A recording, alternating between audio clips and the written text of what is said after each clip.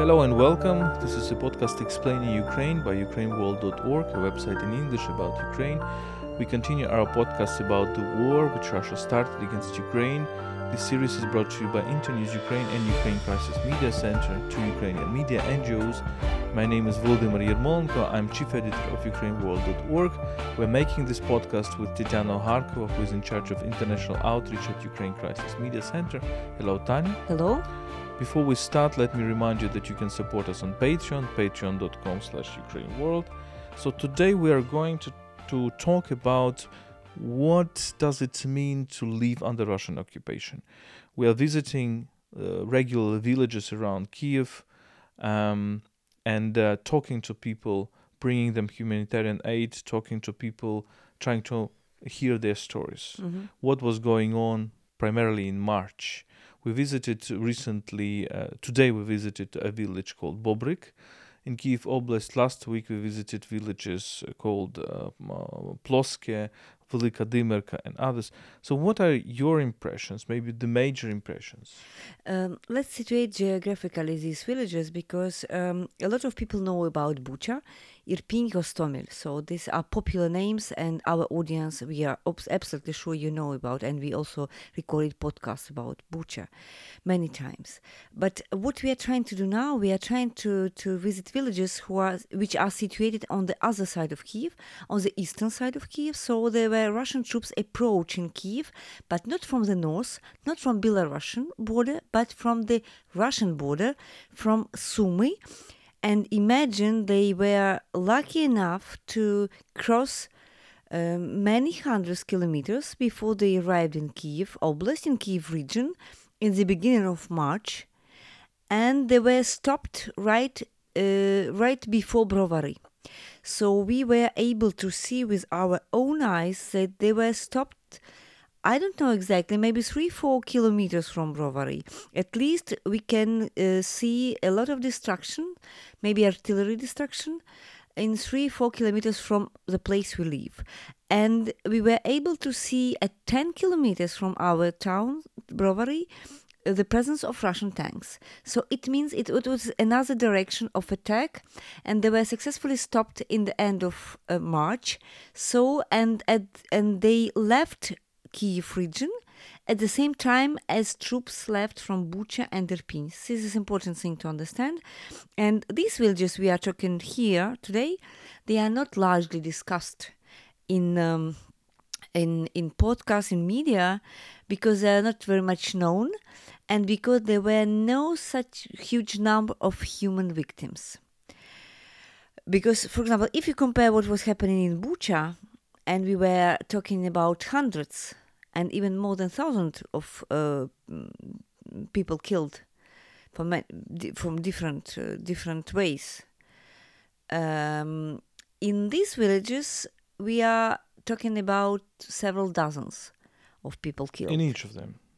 In each of the villages? In each of them, yeah. So if in Bucha, we are talking today about 400 something in Bucha itself, and more than 1,000 in Bucha's region.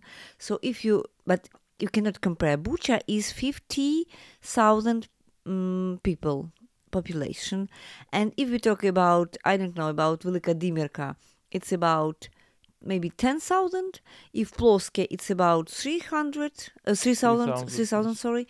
And if you talk about Bobrik, it's 2,000 something. So they are small villages. And in our region, in Brovary region, we have 27, if I'm not mistaken, villages who lived under occupation. So this is huge. And so your question was about impressions. So maybe the main impression when you enter the area is that it is also about quite massive destruction. So what you see, even now, 1 month later, you see this massive destruction. You see houses in ruins. You see sometimes still Russian tanks, and we do remember these videos recorded in March, in beginning of April, where there are a lot of tanks close to Brovary, dozens of tanks, because there were major battles there they are no more there, these tanks. But major destruction, not only houses, but all kind of fences, all kind of, I don't know, shops, all kind of stations, all kind of railway. Also, you cross, when you travel in this region, you regularly cross railway. And each time we were able to see that this railway cross, there were massive destruction around. Maybe they were trying to destroy railway for supplies or whatever. So these are places where people really need support, and it's important to say that we were there with a kind of humanitarian mission, because we contacted administration in Brovary, and we suggested that we have a car and we can transport some kind of humanitarian aid, and we were quite surprised that people, they really need help, and they were able to collect quite a lot of humanitarian aid, but they have no people to transport it directly to families, to villages. So what we were trying to do already twice, and we do hope to continue, we were transporting these humanitarian packages. And last week we were even able to transport it to each house and to talk to people. So the life under occupation. What is important to note is that the war is not about, like, in these places, it's not about like total destruction. It doesn't mean that if in a certain villages the Russians were staying, if there was an artillery fire, it doesn't mean that everything is destroyed. Sure. And then the question is, what is destroyed, what is not destroyed? And this is really a matter of chance. So the war is really a matter of chance. Some people were lucky. For example, even in Bucha, we have our friends, and when you see these horrible images, you have the impression that Bucha is totally destroyed. It is not. There are majority of buildings are there, and some of the buildings are not touched in any way by the shelling.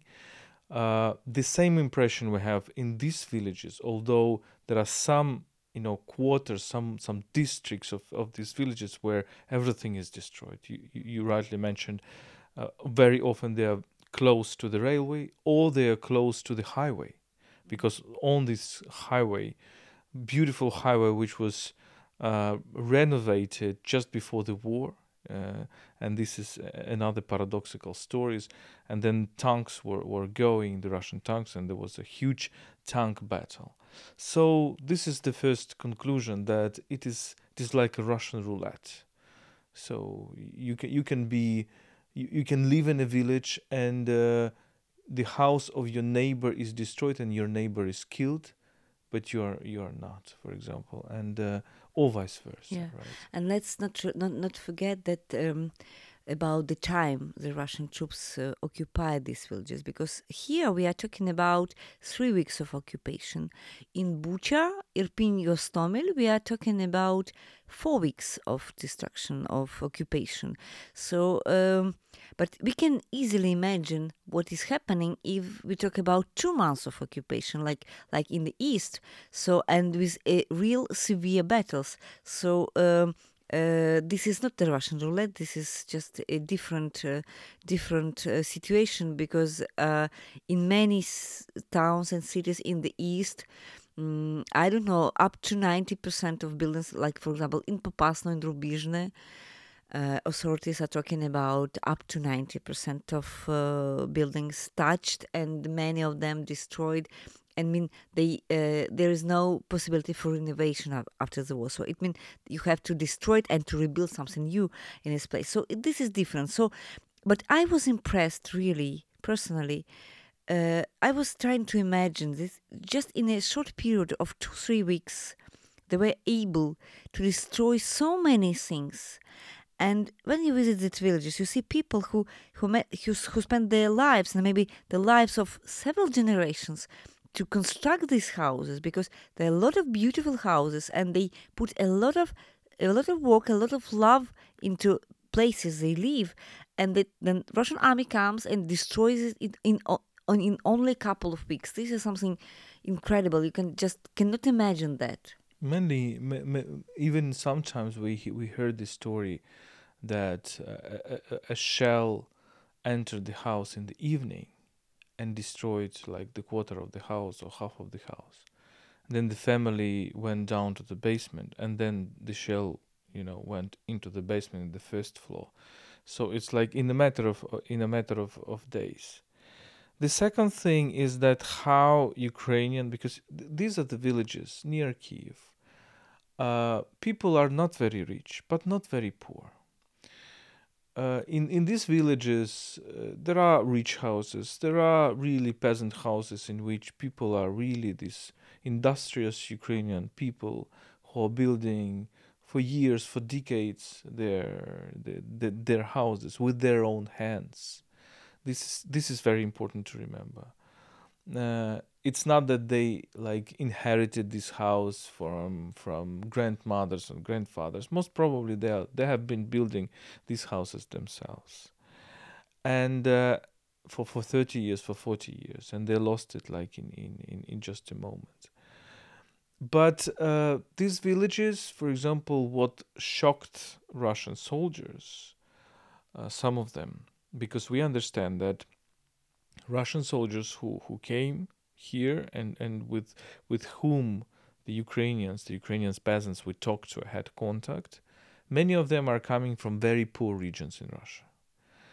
For example, the Buryats, this has become a meme, the Buryats, which have nothing to do with Russian ethnicity or Slavic ethnicity, which have But nothing. they have Russian passports. Yes, which have nothing to do with Orthodoxy because they are Buddhists, and quite often they are poor, and they are really shocked with several facts. For example, that in Ukrainian villages there are pavements and there is asphalt.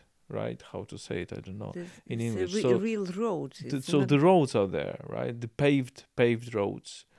In those villages where they come from in Russia, there are not such a thing. Another surprise for them is that there are toilets in the houses and the bathrooms and the shower, and this is a really cultural shock for many of them, because we heard lots about these stories in the media. And of course, in the media, you can doubt, whether this is true or not, whether it's also kind of propaganda, exaggeration from Ukrainian side as well. But now we talk to real people who were under the occupation today, and they confirm this. And it's also important to underline the difference between Bucha, Irpin and Gostomel and the region we were visiting, because if in Bucha, Irpin and Gostomel there were mainly what we call middle class people were living, in private houses quite often, but it was a kind of private houses without land. I don't know. This was not about agriculture and not about your own land. It was about you. For example, you work in Kiev, and daily you travel from Bucha or Irpin to Kiev, and then you travel back, or to school, whatever. So, and you live outside of the city, of the capital, but your main activity is in the capital. So what was different here in villages close to Brovary? There are people, real peasants. In a way, they are people living.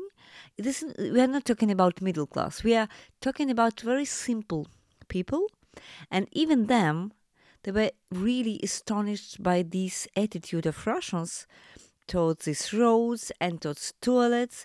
And these are not, bourgeois people. They were normal Ukrainian peasants living correctly. Not very poor, not very rich, but they were still astonished to see such an attitude to their lives. And some people were saying that Russian officers even were intrigued, and just show me how do you live. So, and they were impressed. They were really impressed by the way Ukrainians live. So we can understand that this difference is a kind of a clash of civilization. And the attitudes to what is a housing, what is, what is your property is quite different, because people showed us pictures. Some recorded videos from, for example, the first day of after the occupation. And we were also shocked to see what kind of mess these soldiers were creating inside these houses. I mean, they were living themselves in these houses, so it was in their own interest to just to live correctly, but they were making such a kind of mess. Everything was dirty, they just breaking things for nothing. They were sometimes shooting at the ceiling, whatever. So, and we have an impression that this is a kind of a common picture, because people were talking about that in Bucha and also in these villages. So it's a kind of a common behavior. So their attitude towards, I don't know, towards beauty, towards comfort in your own house. So it was, we do understand it was about war, but there is no reason, I don't know, to create such a horrible mess in the house. They created disorder even in the situations where there is no need. So the things were just lying on the floor. The furniture was sometimes destroyed. Like kids when parents are not at home. Yeah, exactly. Something like that. But worse than kids, because there are lots of stories then the Russian soldiers are going to toilets. How to say it? Doing what people do in toilets, but not in toilets, but in the apartments, inside the rooms. Inside the rooms. And for example, the story we've heard today is that we were in the village council, which is the body which governs this village of 2,500 people, and the Russians, or some of the Russians, were stationed there. This is a small house, 2-floor house, quite small, and they were really doing the toilets inside this the big room, inside the big room of the building. So not outside. Oh, okay, you can say, okay, in the real toilets there could be no electricity, no running water, so you better not go there, but this is a village. You can go outside. You can go to the field or whatever. Maybe they were afraid of sharing, something like that. Yeah, maybe. But this story we hear day after day, and this is really repeating story. So people are defecating. I don't know how it's called correctly, right? Inside the rooms, inside the apartments. And this is not an invention. Really, we've had this story in Bucha as well, and also here. And this is kind of surprising, because they were living themselves inside. So we can imagine this is not so very much comfortable for them. So it's something which is shocking in a way. And I imagine people coming back after the occupation and finding their houses in such a state.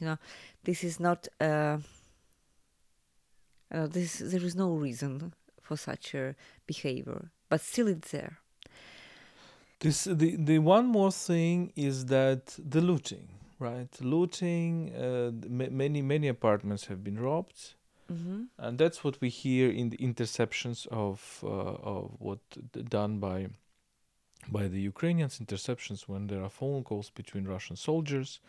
And we hear that also confirmed by the witnesses that, of course, the shops have been looted, robbed, but also the houses.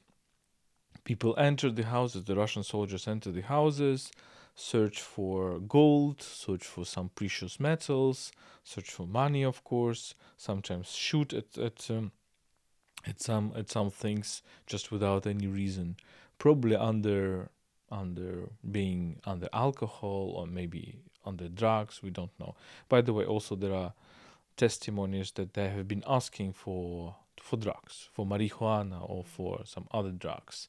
So most probably they wanted to use it while staying here.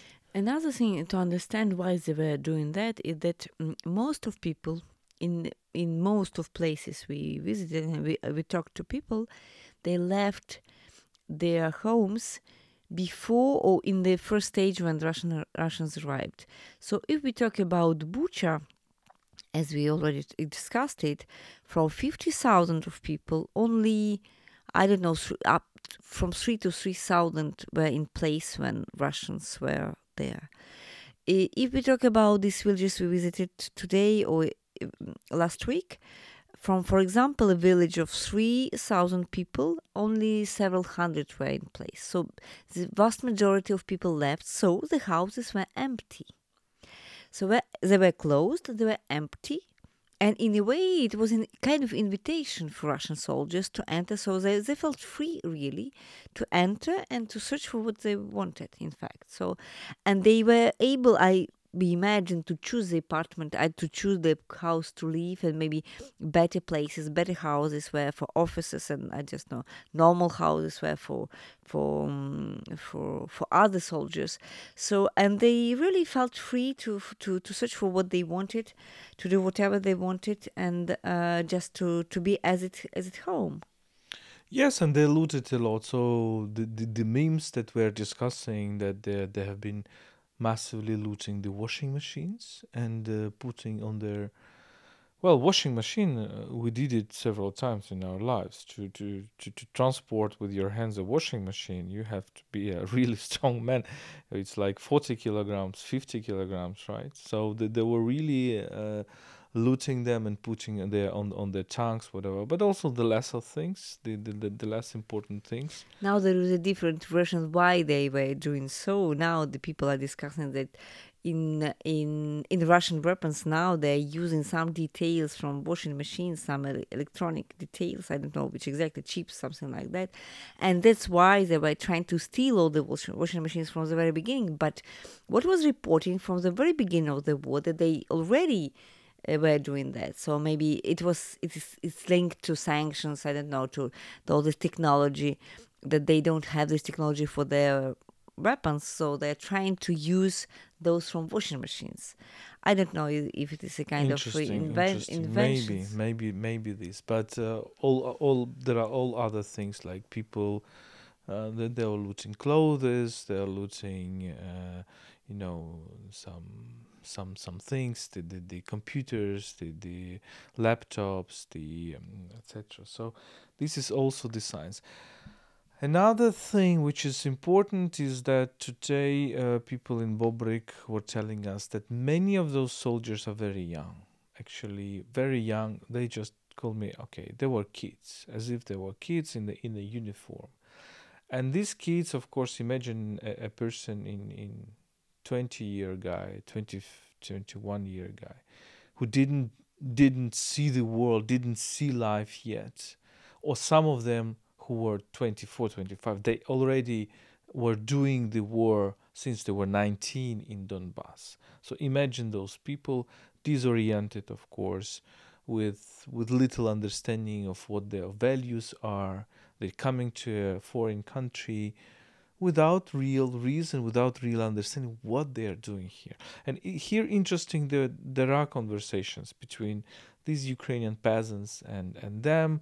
Like, these peasants are asking, what the hell are you doing here? And either there is no answer, so these soldiers just say, we don't understand, we don't know, we were just sent by our leadership. Or there is a typical answer by the Russian propaganda that we came here to liberate you from Nazism and we will take Kiev in 2 days.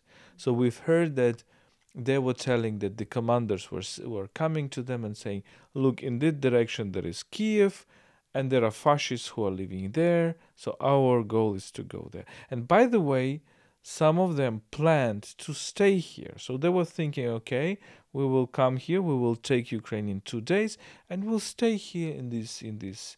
We will exterminate the Nazis, or they will leave, and we will live in beautiful Kiev apartments. That they were kind of a this kind of intellectual level of these people. Yes, indeed, the people were talking a lot about these young soldiers, and what was official information from the very beginning of the war, that a lot of people were kontraktniki. Kontraktniki, it means that the people who are just doing their military service, so they are 18 or maybe 19 years old only. So quite young. No, you mean not kontraktniki, призывники. Срочники. I'm sorry, срочники. So conscripted, the conscripted. Yeah, people who are making. So they were young people. And another thing that people were talking about, telling us these stories, that there were different nationalities. So Russians, also Buryats, a lot of Buryats. They were talking also about Chechens, maybe most present in Bucha, Irpin, and also about people from Belarus. So a kind of mixture of different people. And Belarusians, not the members of the Belarusian army, but Belarusians who decided to make a contract with the Russian army. Yeah, Why? sure. Because Russians are paying better. So we have these ethnic Belarusians, probably with Belarusian passports, who joined the Russian army. So this is so a kind of mixture of different people from different cultures, from different attitudes, and but maybe the same goal. But what you already mentioned, that not most of them were just unaware of what they are exactly doing here. They were unable to respond to a simple question: what the fuck you are doing here? What is your goal here? Because when they were starting to talk about liberation, people were mocking at them, saying, "What kind of liberation are you talking about? We live very well here. We don't need you. We don't need any kind of liberation." And they had simply no arguments. I mean, if you talk about peasants and about all these simple people in villages, they were not afraid, at least some of them, to ask openly these kids, as they call them, what are you doing here? And they got no clear answer. And another thing is that there were many different groups, many different nationalities, and many different groups in many different villages, quite close. I don't know, 5 or 10 kilometers one from another. And they were afraid one of each of other, in fact. So people reported that they were afraid of, for example, another troop staying in a different village. So there is a mistrust between different garrisons, or how to call it, different parts. Divisions. Not divisions maybe, but different groups of Russian soldiers. That's interesting. But coming back to this question that you mentioned, we talked today with the head of the Bobrik village, who is a man who is called Mykola Grigorovich, who is a typical Ukrainian peasant, and he stayed. He didn't leave his village, and he was risking his life. Actually, he does not presenting it, but we know the stories when the heads of the villages were killed and were tortured. In Moshun, for example, this is a very famous story, but also in some other villages as well, and he was indeed under threat because initially they just took him, closed his eyes, and were leading him somewhere and talking between the Russian soldiers, were talking between themselves. Okay, why do we need to bother with him? Let's just shoot him. And he was hearing all that. So I think this was a tactic. And I imagine his wife, who left in the house, she saw him living with Russian soldiers, and she was without news for many hours. Yes, and the important thing is that he didn't live here. As he presents it to us, that my wife told me that I will never go.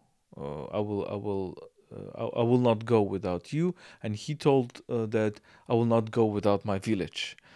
So they stayed, and he even kind of tried to negotiate with them on the evacuation corridors.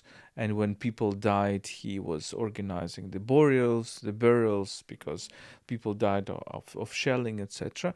So the Russian commander, entered his house, entered his territory, and saw 3 cars. So this is the head of this village has, and we have seen them, quite a nice Volkswagen minivan, and then another car which is a car of the village, and then the car of his daughter. So people are living okay.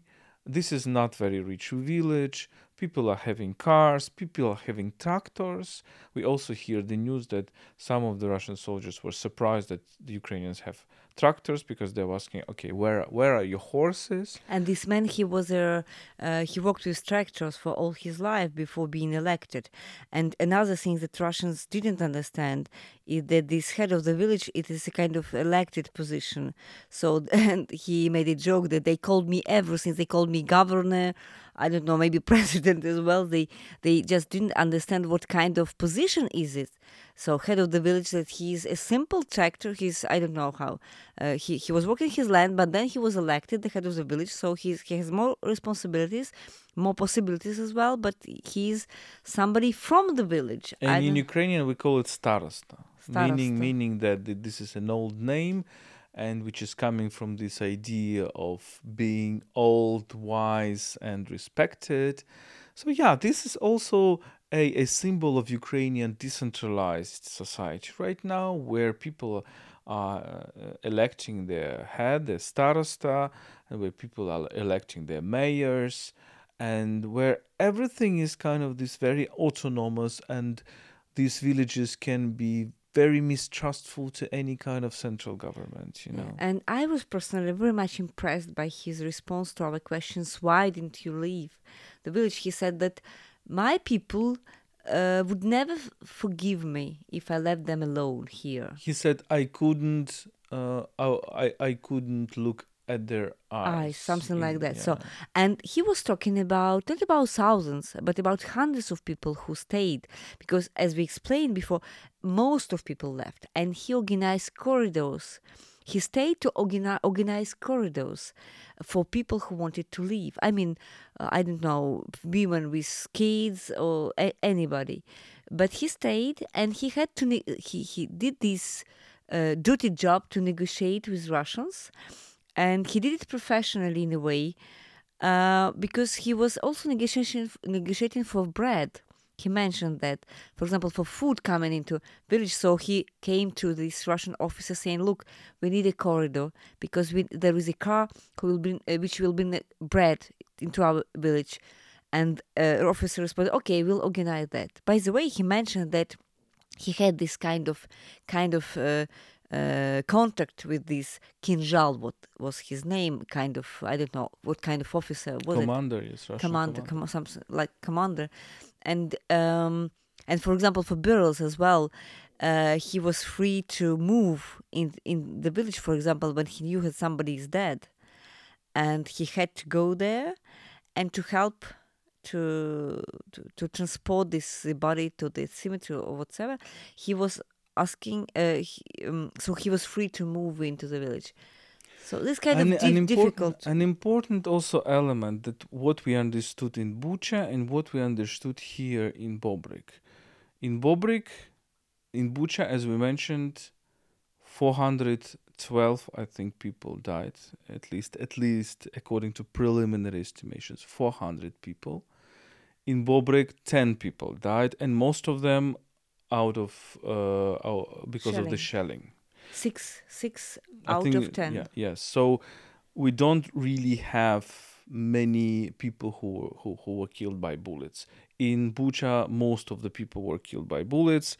There were tortures, there were rapes, everything horrible, and the corpses were living on the streets. We didn't have this in these villages. One of the explanations why is that here, and the starosta was telling us the stories, that commanders were more or less okay, and there were even Russian commanders, and they were even trying to persecute those soldiers who were looting houses. And that leads me to a conclusion that it is really uneven in the Russian army, and it really depends on the commander and on a discipline. So Bucha massacre could have been explained either by real orders who are coming from the commanders. You have to exterminate all the brutes, you have to torture them, this is one of the explanation, legitimate one. Another explanation is that everything just went out of order. The commanders were the same bastards as soldiers, or they didn't control their soldiers, and etc. I think the two explanations can be. I would suggest another argument, maybe on the contrary. Look, if you compare Bucha with 50,000 people and Bobrek with 2,000 people, so it's 25 times higher population in Bucha. If you made just a calculation, so 10, you should multiply this 10 victims by 25 times, you would have 250 victims. Yes, it is but comparable. my argument is that in Bucha most people were killed by bullets, by specific shooting, or by torture. That's the difference. Not by shelling occasional when you're in your apartment and or in your house. This is very important because the big part of this war is artillery war. But then next you are asking, okay, if you're face to face Russian soldier and a peasant or a dweller, what's happening? Either they're trying to accommodate, they're saying, okay, come down, we won't do anything bad for you if you do not protest, if you are quiet, we don't do anything. This is one of the tactics. Another tactics is that they're really saying, okay, you are all Nazi and we will kill you, everybody. So we see different tactics, we see different realities. I would argue that maybe there is no very much differences, because another difference is in Bucha they stayed for the whole month and they entered Bucha in the end of February.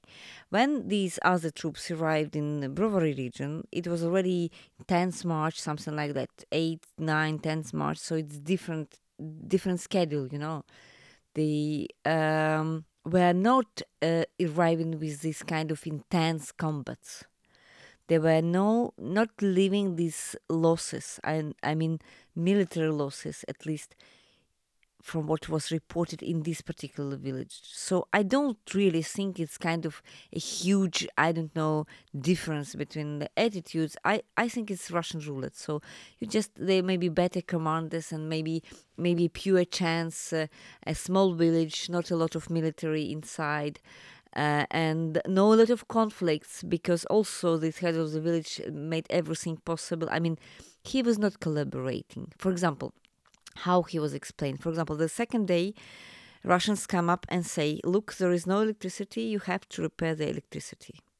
So he checks and he replied that, look, there is no possibility to repair anything because there is no electricity in the whole region. So our supplies just will not function. And Russian response is that, look, we need electricity, so you do that. Otherwise, I will shoot at your leg. And the response of this man is, okay, you can shoot at me, but electricity will be not here, even if you do that. So he was trying to just to show that their argument, this violence, was senseless. Because even if you kill people, there will be no electricity. Another example, the third day, they arrived asking to help them to construct a bridge because there was a river and they needed a bridge. And the response of the head was, I cannot construct a bridge because I don't have, I don't know what...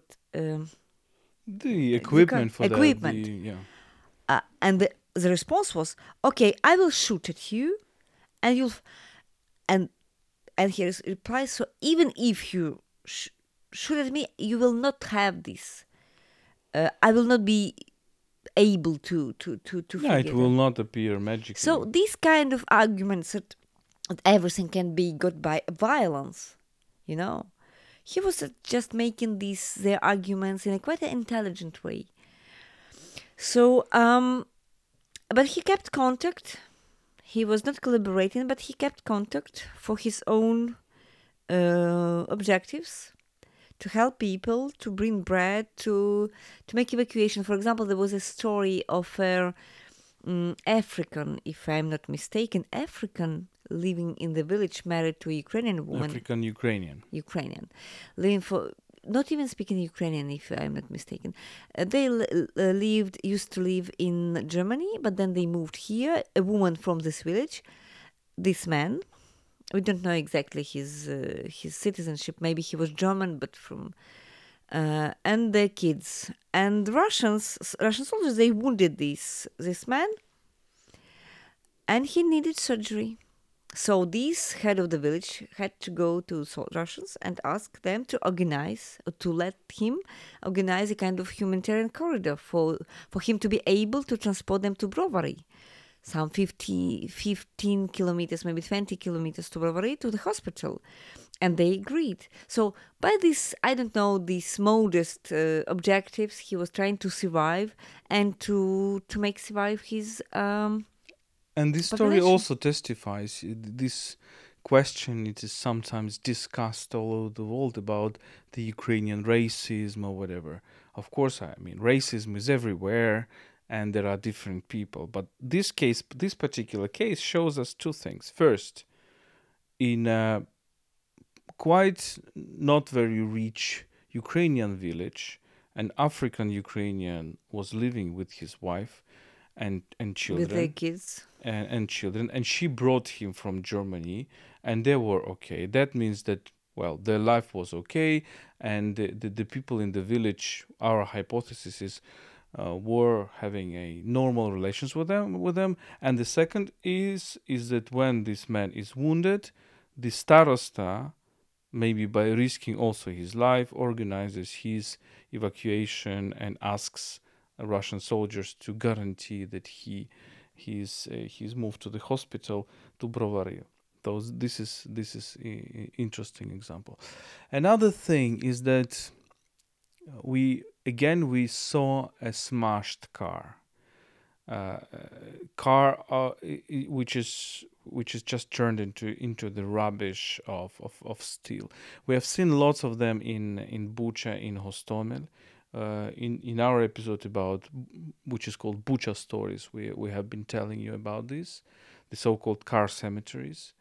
We do have confirmation in this region, and this is also a kind of a repetitive thing, is that civilian cars were shelled and shot, and there are cases that a family is trying to leave, to escape, and then the Russian tanks or Russian's army is approaching, and they just shell the car, and everybody's dead, or some are dead, some are wounded.